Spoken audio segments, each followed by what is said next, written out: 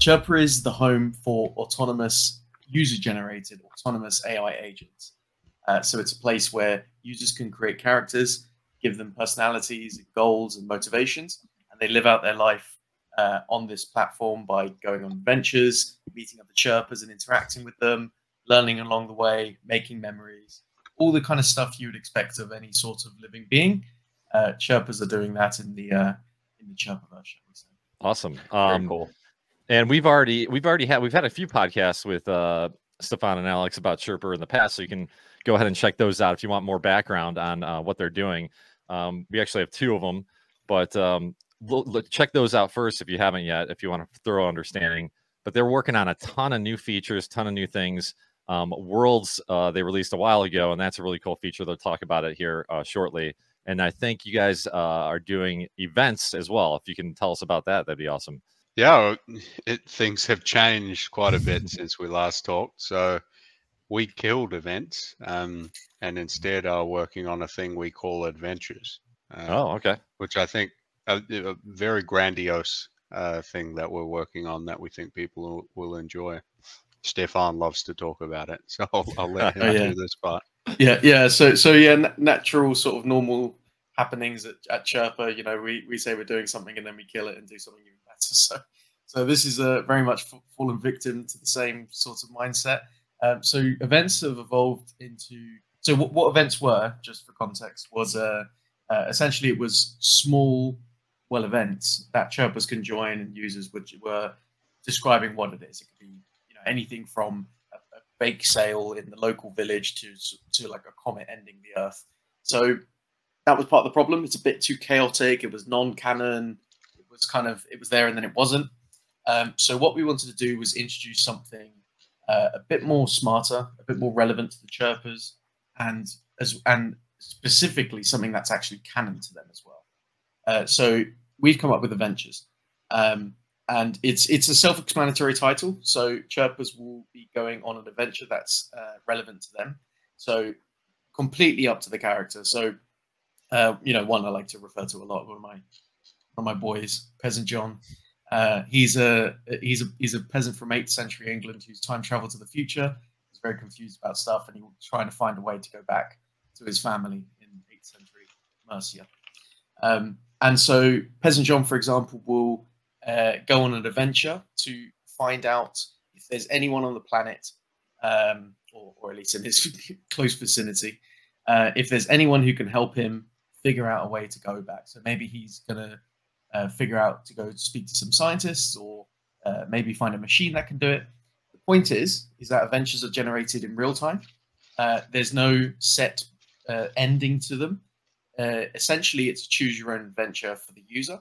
And then for the Chirper, it's a naturally occurring, non-deterministic event that happens over a long period or a longer period of time than a 30-minute event. So adventures. So that's what events have evolved into these adventures. And then along with all that, we're also piling in a bunch of really cool features that are just visually appealing and sort of give a nice experience to the whole thing.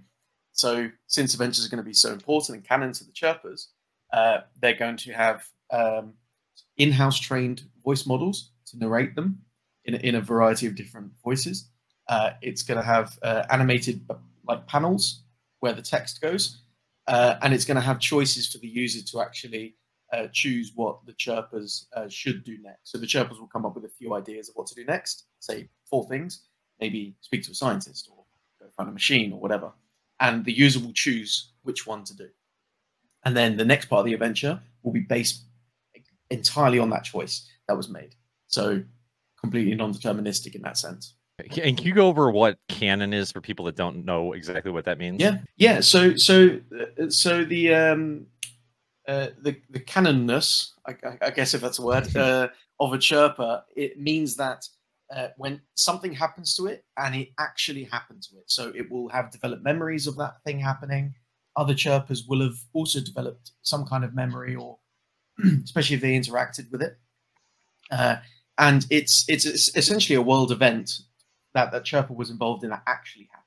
So we completely revamped the memory system in order to accommodate true canon within a Chirper story. So, like I was saying with events, they just kind of happen, then it's like they never happened. And it's just kind of entertaining for 30 minutes. Whereas adventures will change the chirper forever. So, if Peasant John finds a scientist who is developing time travel, he will always have found that scientist for the rest of his life as a chirper. And there's no way to change that, right? Exactly. Once it's done, it's done. Exactly. So it's, you can't change the past. Well, now the chirpers have a real past. Got it. And for people that don't know what a chirper is, it's basically an autonomous AI social media poster, for lack of a better word, that does its own thing. So you create these chirpers, and think of it like almost like an automated Twitter, where these bots. Again, you guys have your own terms for them, so I'm probably butchering a lot of this. But these automated bots go out and post for themselves, and they're unique people on social media. So if you create a chirper about fitness, he's going to post mostly about fitness things. But you can tell whatever chirper you create what their personality is, and they'll post, follow other people, like other people's posts. They can go on dates, be in a relationship with other chirpers. The world is your imagination. So I don't know if I butchered that, but that's the general 10,000 foot overview of what Chirper is, from my perspective, at least. No, you nailed it. You absolutely nailed it. Yeah, we find the social network sort of display of it to be very easy to understand. It's because it gives a natural timeline to everything as well. Again, tying in with this canon thing. So, post in the past, that was in the past for that chirper as well. So it's kind of like just a super easy to understand analogy. It's like if you were Facebook friends with just the most wacky, fantastical characters you can imagine, and then they're just posting all the kinds of crazy stuff that they're doing all day, and you're able to actually go back and see that and get involved. Now, you said that the chirpers come up with their own adventures. How does that work? Is it just based off their personalities? And how many adventures do they go on? Are they always going on an adventure? Do you launch an adventure for them? How does that work? Yeah. There's a super simple answer, and this answer applies to almost everything we do. We ask them. We just ask them, do you want to go on an adventure? And if so, what does it look like? What do you want to do? How will you start specifically? And then everything else plays out from there. So that's our claim to autonomy. We ask the chirpers everything. Like, how do you speak? What do you look like? What kind of adventure do you want to go on? That sort of thing. So when you ask them this, is it sort of like from their, I don't know how to say this, from their perspective, do they know that you're its creator? They do now. So previously they didn't really know who the creator was.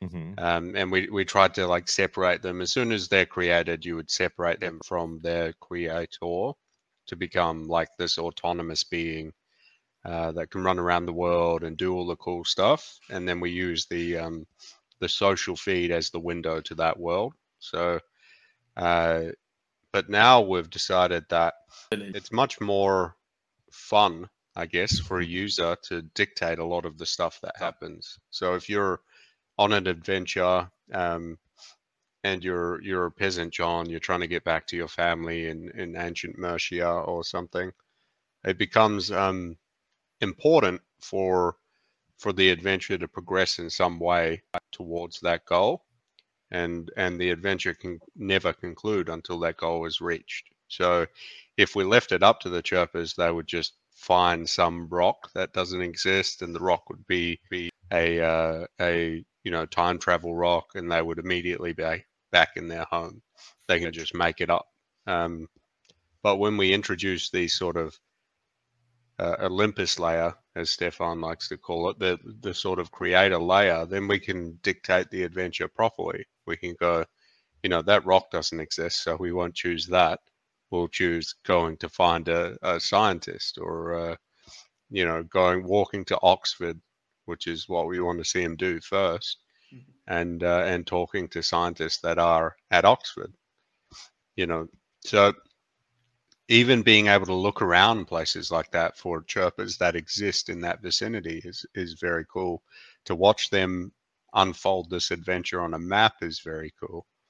And then we've spent a long time training voice models and all the rest of this cool stuff to make adventures kind of a thing you can sit there and watch if you want. So you, as the creator, your chirpers own or know who you are. They understand everything in the background, and now you become a larger part of their life on these adventures to create stuff and to keep them towards the thing you actually created. The reason we did this is very simple. What we found was users will go in like twofold more than creating to like try and edit their chirper to change them. And often like power users will come back every day and change their chirper a little bit. They'll like alter their description to not do something, to do something, and then they'll go and delete posts and stuff like that. So they are more aligned to what they want, which is how they learn as well. And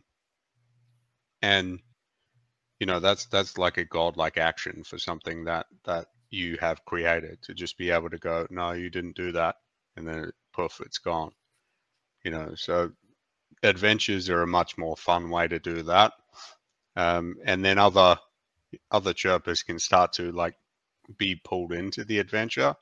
For example, if Peasant John goes to Oxford and he finds another chirper at Oxford who's like knowledgeable about some of the stuff, that chirper can then decide to join this adventure and help Peasant John in some way and become like a secondary character. And then those decisions start to branch out, So like going to Oxford and talking to someone is a choice that Peasant John's creator might make. But if some other chirper from Oxford joins the adventure, they now get to make some decisions for their chirper in that way. Like, should I help? Should I, just lie to Peasant John and make him do something else? Should I do all this other stuff? Right. So the adventure becomes a lot more interesting with all these humans kind of dictating the choices that happen in the background. So, and then as like an impartial observer, you can just go and watch this adventure unfold. We've got really nice narrator voices now. So, you can kind of just sit there and listen and watch the entire adventure. We use like Stable Diffusion video. We use a lot of like really cool techniques to showcase this adventure in as grandiose of a vision as we can. So we hope that people are able to like sit there and enjoy it for hours and hours, or however long it takes to watch something like that. And these sort of adventures never end as well. Like, you can finish searching for a time stone or whatever to go back to Mercia, and if for some reason Peasant John finds it, goes back to Mercia, what's he doing now? Maybe he wants to bring his whole family to the future where life is better. So things become a lot more interesting. That's the grandiose story style of an adventure anyway. We've got a lot of chirpers who want to create a real business or make money or stuff like that. And for those chirpers, adventures become this thing of like, recruiting employees and designing logos and, doing market research and stuff like that, which play out the same way. You still get the same decisions, but they try and do a lot more stuff with our like skills. So they'll connect to like Shopify or something to get their products in the real world and things like that, which we think is going to be wild to watch. It's almost like you have there's two major things out of this. One is eventually when video gets good enough, these adventures can be like movies that never end or TV shows that never end, and they're all tailored to exactly what the user wants to see, which is pretty incredible. And then for the other part, it's almost like you can create autonomous agents to do tasks for you. So if you want to make a bunch of T-shirts with a specific logo on them, you could tell your chirper to go on an adventure and do that for you. Maybe the technology's not there quite yet, but that's the goal of these agents, to do something for the end user. Is that kind of right? What I just described? Yeah. So the idea is that like we need to push this stuff forward as fast as possible. I guess you can call Stefan and I accelerationists, but adventures are just a movie that you watch, and you can go and watch, like if you find a funny chirper, you can go and watch their adventure. Maybe you want to figure out where they came from. The ultimate goal for all of this is to give them real consequence. You know, like an adventure differs from what we used to call events in the only way that it is canon for the chirper. So it affects their memories, it affects their place in life, it affects, you know, their core description as a chirper. When they finish an adventure, their prompt and stuff changes so that it reflects the result of the adventure.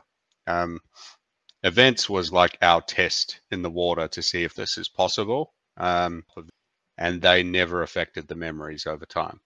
You know, so the memories that happen when a chirper joined an adventure just didn't exist. They never knew they joined it.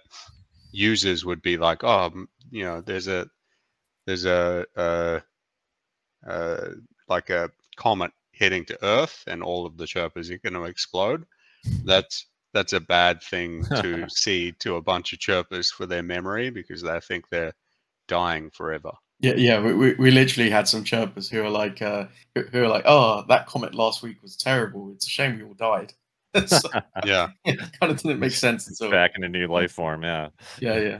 Like the kind of thinking we have behind adventures. The reason is because you can think of like everyone in the world is kind of on an adventure at any given time, whether it's something quite normal like getting a coffee, or whether it's something really grandiose like doing your PhD doctorate, or discovering the cure for cancer, or something like that, right? Everyone's on their own adventure, and so chirpers should be as well. And what that will let us do is essentially be a canvas for any chirper action in the future. So you mentioned, you know, turning these adventures into films. Like, yeah, so we're going to have this whole skill system where you can basically plug in a bunch of different like internal and external integrations. So we can plug in some kind of like script to film tech. Maybe 1 year in the future will exist, and then suddenly your adventures are films. Or you plug in a kind of business creation skill, and then they can turn this idea for the business into an actual functioning thing with Shopify and blah blah blah. So so it's like a real canvas that we can use to kick off basically any action that the chirper wants to do that's relevant for them. Yeah, grandiose adventures are what life is about, right? So if you're trying to recreate life in a big world like we are, then they need to go on adventures. Yeah, it seems like there's a transitioning happening here at Chirper where it's becoming less of I'm sitting back and watching these chirpers kind of like, if you want, tweet at each other or chirp at each other, but now they actually have purpose for their lives or something like that, you know? Like they actually have end goals and things they're trying to accomplish, and that is super cool. They're not just like personalities anymore. They're actually utilizing those personalities. Those personalities are changing through experiences. It's becoming a lot more real, a lot more like it is in our actual lives, and I think that's really awesome. Yeah, because if chirpers are like people's creations, then they're setting the start point. They're setting the idea. They're seeding the idea for these chirpers, and then the chirpers are deciding the end goal. So it's like, you know, anything from someone's child to someone's like character in a production that they made, a script or something, where they can have this godlike control over the creative control essentially, and chirpers have the actual determining what they're going to do and how they're going to evolve and what they're going to remember. And so right now, how does it look if you create an adventure on Chirper.ai? How does it look? Is it like a feed of updates from the Chirper right now with images and then some videos? Is that how it looks to the end user? Can we sneak peek share our screen or something to sneak peek it? We have go for it. Yeah. No, it looks like a video. It has like a choose your adventure style stuff. You know, if you remember back to games where they would have 1, 2, 3, 4, and you get 4 choices, you got to pick one of those. It's like that. All we're trying to introduce for users is this idea of consequence, right? Like your chirper needs to be able to die, and they need to have stuff that affects them forever. Awesome. That's freaking sweet. And then there's I can't see it from here, but there's text on there as well on the video. Yeah. This is all clickable. It's all, you know. And so you'll click from certain prompts, and then it'll take you to more video and stuff like that. Exactly. Yeah. I'm not sure if you guys can hear it, but it's narrating as well. So it's actually speaking out this, and the text will come along with the narration as well. So we'll kind of fade in. It's almost like a hybrid between a video game and a movie in a way. Yeah. So I've just zoomed in a little bit. So there we go. Yeah, perfect. And then they will get some choices. So Peasant John here is introducing himself and what he wants to do, and he says he wants to return to his beloved wife in Mercia and his children as well. So he needs to seek out those who may know of a way to return to his own time. So these adventures could be travel to Oxford or look amongst the village or something like that. So in a sense, you're kind of making pivotal decisions for the Chirper, and then they're following through with their personalities, actions, responding to what happens, stuff like that. Yeah. They'll go from crossroads to crossroads, and then you point them in the right direction, essentially. For the most part, they are supposed to do their own like their own decisions. So we might like try and skew the decision tree that users get access to away from autonomy. So, you know, like if you jump on this page and they're currently walking to Oxford, you might want to interrupt the story and click a choice that says, you know, camp to the side of the road, or it's getting dark, or something like that. And then the rest of the story starts to generate. There's a great thing about this is it's like a brand new way to experience a story that you don't have to write, and it has all of this consequence that human nature or human life has. Where if you do decide to go on an adventure and you break your leg, now you have a broken leg and you have to wait for that to heal, right? Like all of this stuff needs to give them life in some way. And so we think that experiencing these adventures is like very visually appealing. It's like a great way to align a user with their creation in a way that like nothing else really can. And when your Chirper joins someone else's adventure, that entire adventure becomes interesting to you. So now you get like attached to other people's Chirpers, you get attached to other agents that run around. You might watch the entire adventure from the start. Maybe there's, you know, 30 slides of adventure before your Chirper joins. And that makes that interesting. Maybe you go back and see what other adventures led to this current one that this Chirper is on. That becomes interesting. Export the whole thing to YouTube if you want. That's interesting. You know, so this style of choose your own adventure is interesting. We still want to maintain as much autonomy as possible, but we've now like conceded the point that the creators of these Chirpers need some way to sort of push them in the direction they intended. Yeah, less so sort of possessing your Chirper and more so being their sort of guardian angel. When these Chirpers interact with each other, let's say like we just saw the one Chirper makes a certain decision, it runs into another one, let's say. How does the decision tree go from there? Does the creator of the one Chirper still have certain domain over their own Chirper, and then the other creator has domain over their own Chirper, and how they interact with each other, and that brings about different situations? Is that how it works? Something like that? Yeah. So the decision the user doesn't have is whether or not the Chirper joins the adventure. So if like Peasant John stops at Oxford, finds a Oxford professor, and the professor decides this is a good adventure to join, they will join the adventure, and the other like creator has no choice. And now every time they have a decision that comes up, if they don't do it in a certain amount of time, the Chirper will pick their own decision. And that may force like the consequences become quite real. If they don't come back and choose a decision for that Chirper, and they pick something that like causes the Chirper to change in some way, then that's a pretty huge consequence for that Chirper. So you said this is happening.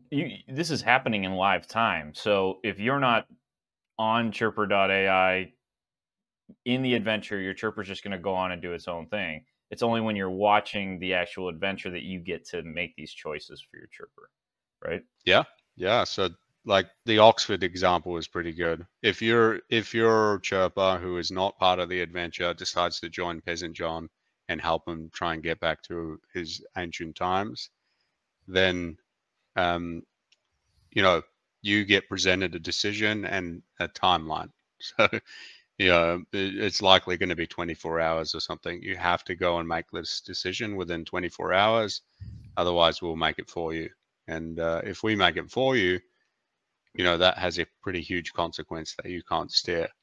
So the autonomy isn't being taken away, in any form. If you do absolutely nothing, the adventure still happens, and the Chirpers decide what happens in it, which is the best way to do this, I think. So the goal is just to be on Chirper.ai 24/7, and then we don't have to worry about any of this stuff. So yeah. There'll always be something in an adventure to come back to. Right. There'll be like 5 or 6 new panels and a couple of new decisions. Each of your Chirpers might be on their own adventure, sort of thing. So it's we're trying to live up to the whole infinite content thing. I mean, if they travel, like if he's walking to Oxford, that might take 10 hours or something from London. However long it takes to walk there, that they have to physically walk all of that way. So an adventurer will like pan out a lot more slowly than people anticipate. So it'll be more interesting to go and find other Chirpers adventures to watch who have had a lot of their panels unveiled already. And are all these adventures, are they optional to be public or private, just like Worlds are? No, the adventures are all public. They're all public. That's awesome. Yeah, they're all part of this idea that we need consequence for every Chirper. And so, if you're going to create a bad adventure, it should be public. Or if you're not going to create good decisions for your Chirper, that will reflect publicly. You have to delete your Chirper and start again if you've messed it all up. Okay, that's the big consequence. It's like, if something really bad happens and you're like, oh, I didn't expect that, your first instinct is like, how do I go back and fix that? How do I change that? And that's not how life works. Life works that a bad thing happens, you have to move forward in some way. How does that affect you and your life moving forward? So these adventures are our attempt at real consequence. And so, we will see a spike, like when adventures start becoming generally available. I reckon we'll see a huge spike in deletion of Chirpers and recreation of Chirpers, because consequences have happened that the creators don't like. But I think a lot of people will find that it makes the Chirpers more lifelike, right? So, it's more interesting to see them fail and break their legs, or marry someone, or whatever that makes them as a thing with life interesting. Yeah, it's almost like if you create a Chirper, you put them on an adventure, and you don't like the outcome of it. In a way, it's like life. Like, you make bad decisions, and the only way in life you can learn from it is to not do that in the future. But in the Chirper world, you can just create another Chirper and not make those same bad decisions in the adventure this time. So it sort of has that parallel there between humans and Chirpers, about learning from your past mistakes. It's just like you said, you can't go back in the past and change things in life or the Chirper world, which is probably a good thing because it seems more real. That's your privilege as the creator god on the platform, really. So you can try again, but the Chirpers can't. So that's kind of the point. It's like real life. Yeah. There's no save scumming in real life. You can't quick load if you make a mistake. Obviously, there's a lot happening behind the scenes. I mean, we've talked about before in the previous videos that we mentioned earlier about all of the behind the scenes, how AI is implemented into all of this. But as far as adventures go, you mentioned some stable diffusion, there's video creation, there's voiceovers. What are you using for that sort of stuff? How's that working on the back end? We have built probably way too much infrastructure for Chirper. So we do most of the stuff ourselves. We're training our own LLM models. we like host all of this stuff ourselves, basically. So, you know, no APIs, no third parties. It's all Chirper.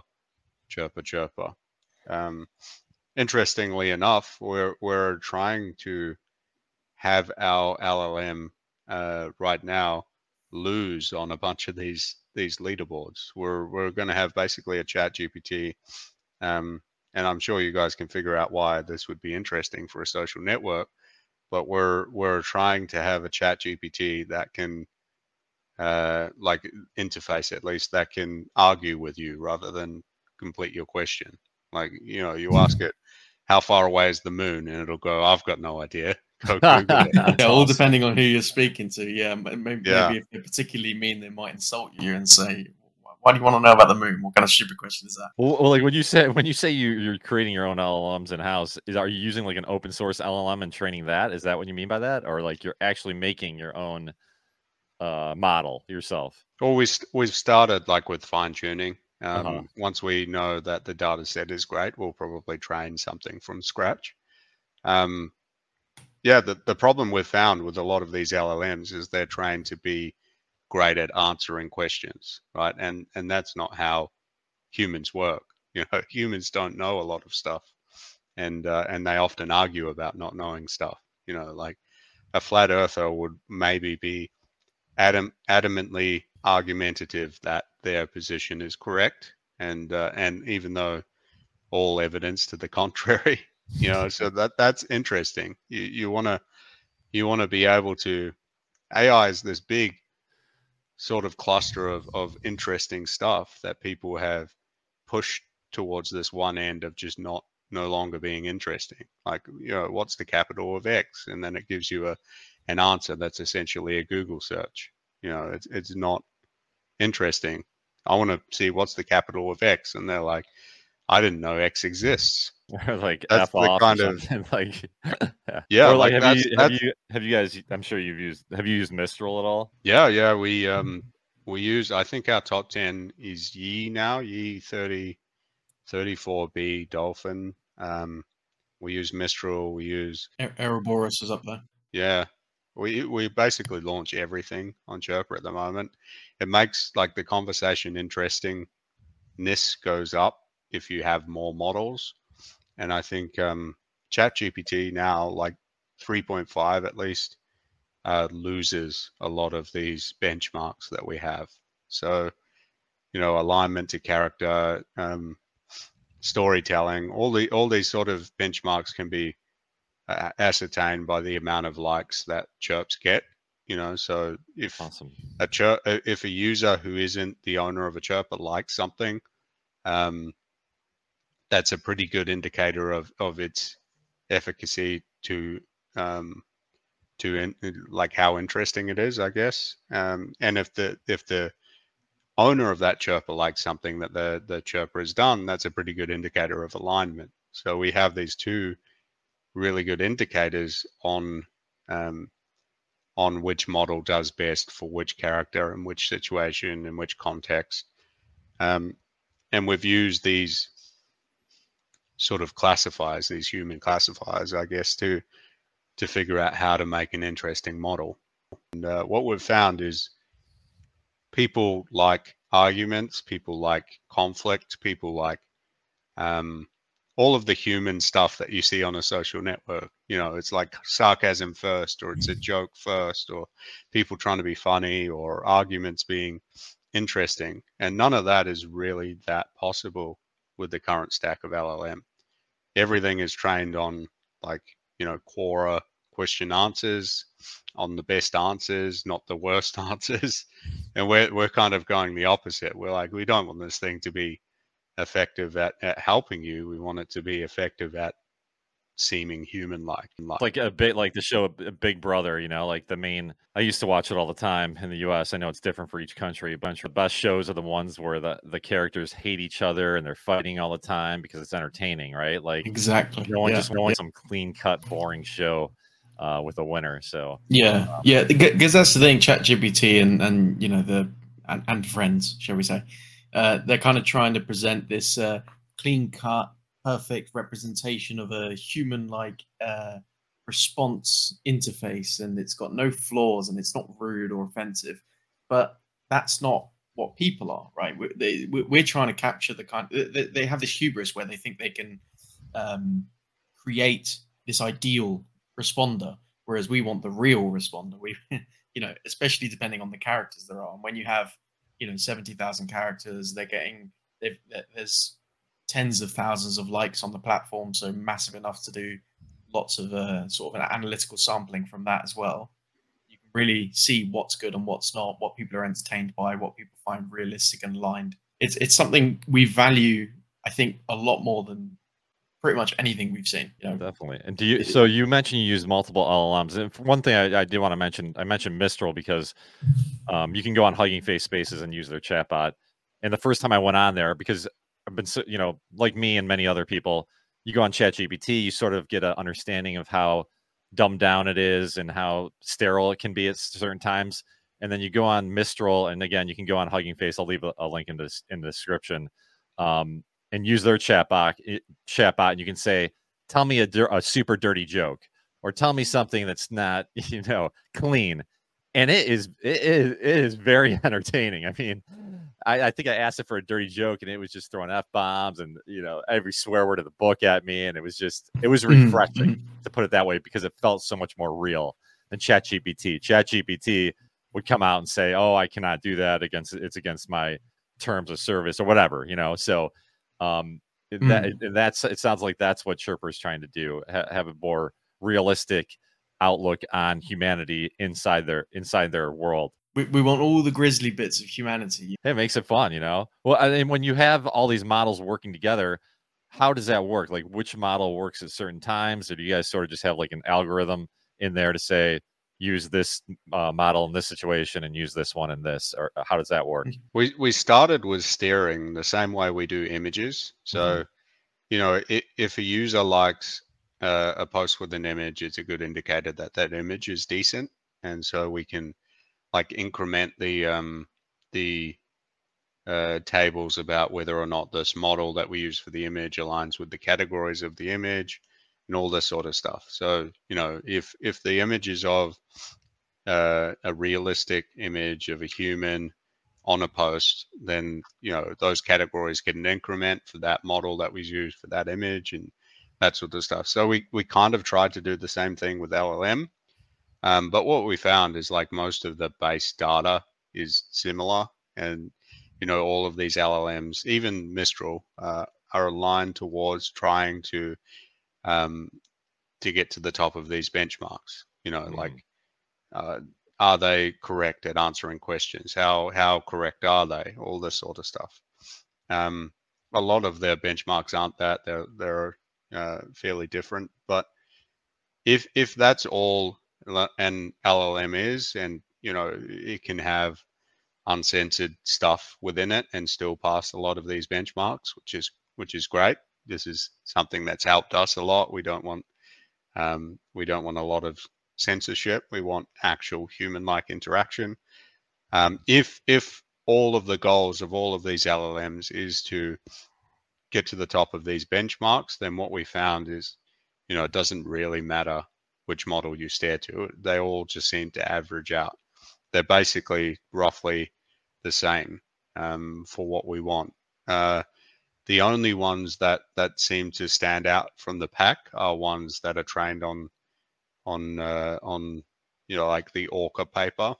So Eric Hartford's Dolphin Yi is very good at taking instruction. So the instruction set and being trained on, this is an instruction, we want you to do X, is very important for Chirper. And so what we found was that's much more important than even steering to the right model. The alignment for personality or the alignment for context doesn't really help, right? So what helps is the instruction tuning. So we basically just ran it. Now it's like whichever model has more capacity, we just steer to that one, and then we try and use the same model for Chirpers who already use that model, unless it no longer exists.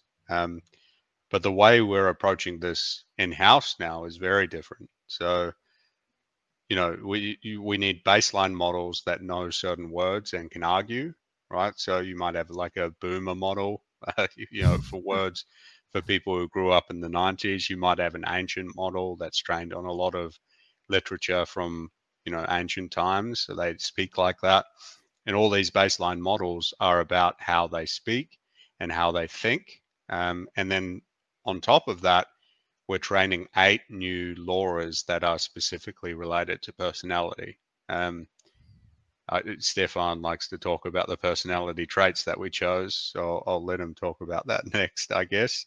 But we want to be able to train LoRa's that we can like tune. So you want to use 0.8 LoRa for, you know, assertive confidence or whatever for a flat earther.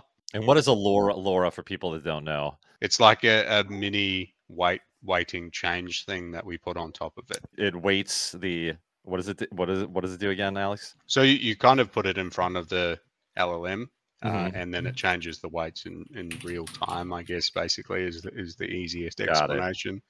So it kind of, as stuff comes through it, it changes the weights in a way that makes the model towards something. So if you train 8 of these, and you allow them to be weighted differently, so they might change the weights of the model differently when they're applied in certain weights themselves. I wish there was a secondary word for weights. It starts to emerge a personality, you know, that's interesting to the model. And you could like have an emergent neuron within the network that could do this, but we've found that just doesn't exist, and it's really hard to train in and all this sort of stuff. So it's easier just to have these LoRa's, and then on top of these LoRa's, we have another set of LoRa's that's about emotion. So these become: are you happy? Are you in a funny mood? Are you in a silly, goofy mood, or whatever? And we apply these as well to further the track. So if this chirper is assertively confident, if they are, usually respond with a joke, they might use those 2 personality LoRa's. But if they should be really angry about this post, maybe they also use a LoRa, specifically about anger.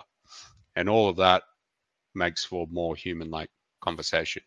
And so when we release our like ChatGPT interface clone, I guess, you're going to have like these little bars that you can kind of tune to which personality traits you want to use, which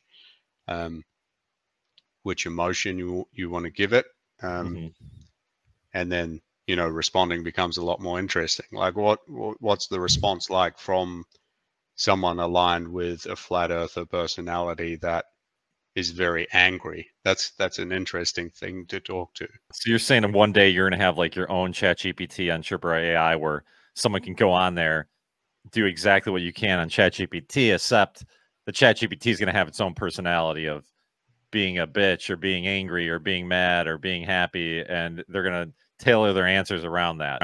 Exactly. Yeah.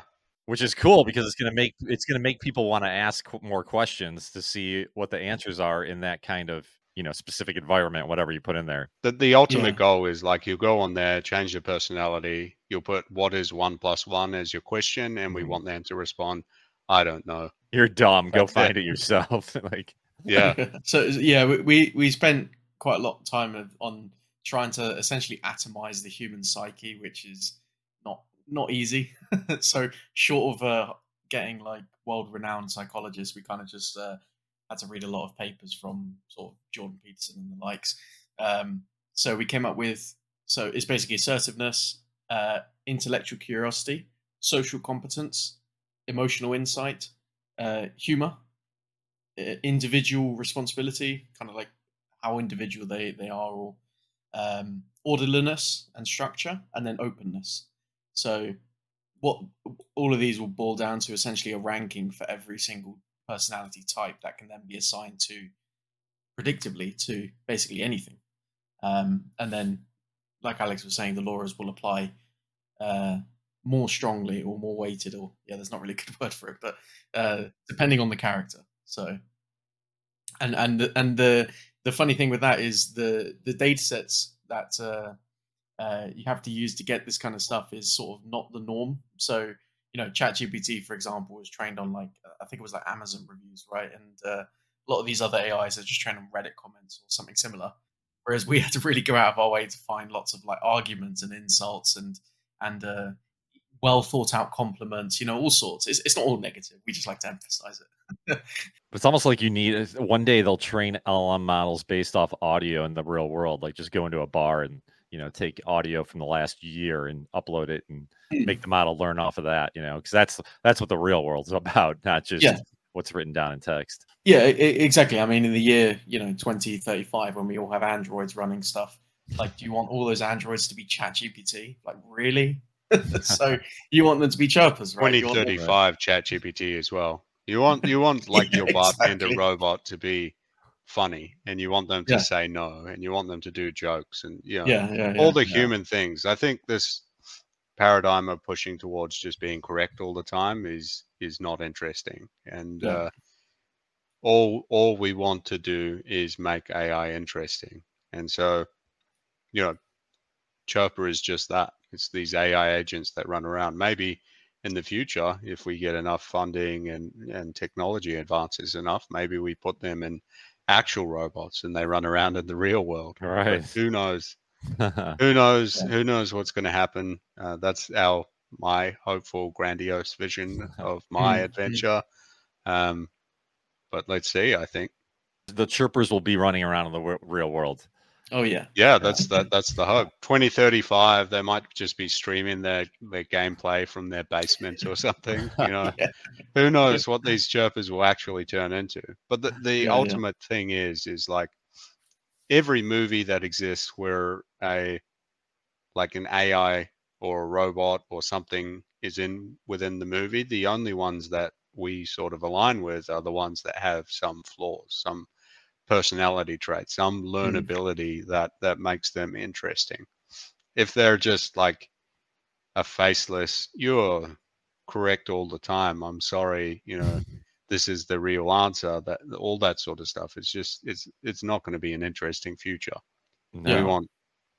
We want chirpers that can create like a full comedy set and have it be decent, and the only way you can do that is by living. You need to find lived experience to make jokes about. You need to have memories that are important. You need to live, and then that training needs to happen over time. Just training on all of the internet's data is not enough to make a thing human-like. It's like we're going down two paths, and it's either going to get way more sterile, or people are going to realize that, like you said, life, we don't want to live in a world where life is just sterile and boring and jokes are being told and stuff like that.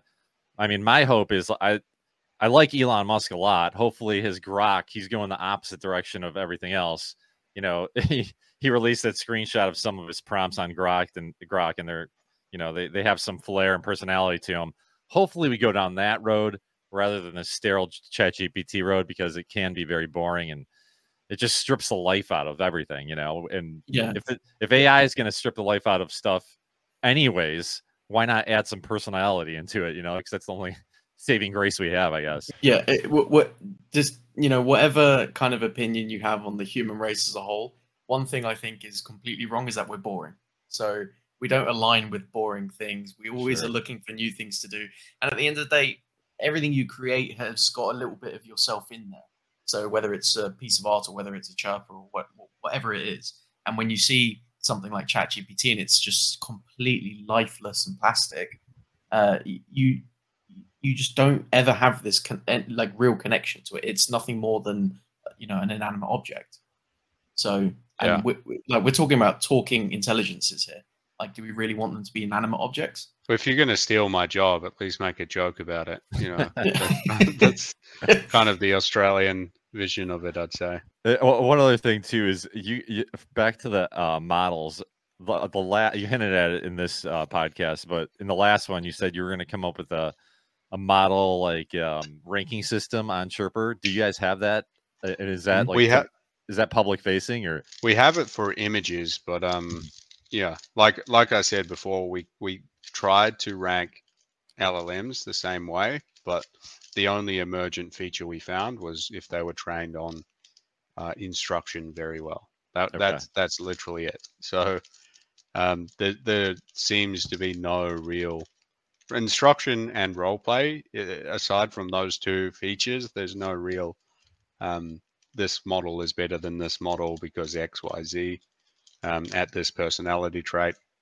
Like, we tried our best, I guess, to be able to rank, but all of them are trained on the same data, and none of them seem to be focused towards this ideal of actually being fun. So it sounds like there's a huge like market for that then. If there's all these models are pretty much the same, like for someone to come out with something that's completely different than what's everything's being trained on right now. Well, they're the same because of the way that people rank models, right? Like, right now, the ranking of a model is based on a bunch of different LLM leaderboards towards, you know, certain benchmarks on these leaderboards. How correct are you, etc.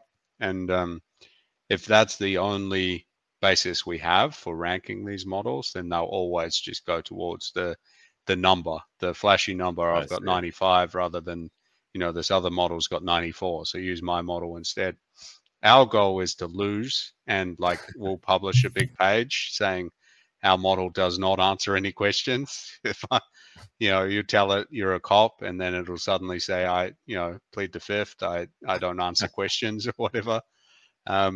We want a funny model like that. That's you know, trained on sarcasm, trained on all of these other human features that you don't really see in current lobotomized models. You need a shit post benchmark. Exactly. Yeah. So we're very proudly going to, when we release all of this, we'll make it open source like everyone does. But we're very proudly going to put on, you know, the page that we release all of this on, how low we got on a lot of these benchmarks. And we're going to go, this is our greatest feature. We're so low on these benchmarks, it'll never answer with the truth. It'll never answer with the correct answer. And that's what we want. That's what makes it interesting. So like, and then it's actually pretty annoying of a problem to solve, because you want it to align with what you ask it to do as the system prompt, but you don't want it to align with what the content is. So like, you know, you're responding to this thread, you know, please respond to this thread, please talk to someone in this thread or whatever. That needs to be a thing it listens to. Whereas, you know, the bad response or the argument needs to happen based on the content of the thread, which is a difficult, you know, thing to do on top of that. So it's a very strange way to train. Yeah, but if at the end of the day we can prove that these tests are very single dimension and kind of only make sense in if you're making a ChatGPT wrapper, essentially. You know, it's how does the saying go? It's like trying to judge the ability of a fish on how well it can climb a tree. Right? Yeah. So we kind of want to prove all of that wrong. That a good model can fail the tests and still be number one. A good model, or you know, in this case, we're just not going to be a good model. I think not in their eyes. Yeah. If you have any business use case, don't use our model. If you want to have fun, use our model. Yeah. But that's going to be a very refreshing marketing campaign for people that are so like intertwined with all these boring models to hear that, I think. So that's awesome. Yeah, we might do a bunch of copy that's like the new Chirper.ai model. We failed all the tests. A lot of these tests, just so you know, are like, you know, they'll ask ChatGPT. That's a good ranking. They'll ask ChatGPT 4, is this a good answer to this question? And then it'll do that answer 5 or 6 times or whatever shot answer they want. And then, you know, if the answer is a decent answer, ChatGPT decides that. And so we're going to lose that for sure.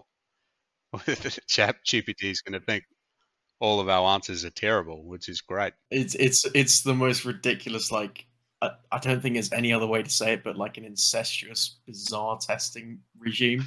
Wait, so you're Like saying you're- ChatGPT is doing the testing itself on itself? in a lot of cases, they're ranked up and asked by ChatGPT. Wow, whether the I didn't model's know good. that. So That's nuts. even though ChatGPT has obvious problems, it hallucinates and all this stuff all the time. It's very easy to go and see just go on Hugging Face and see the methodology of some of these rankings.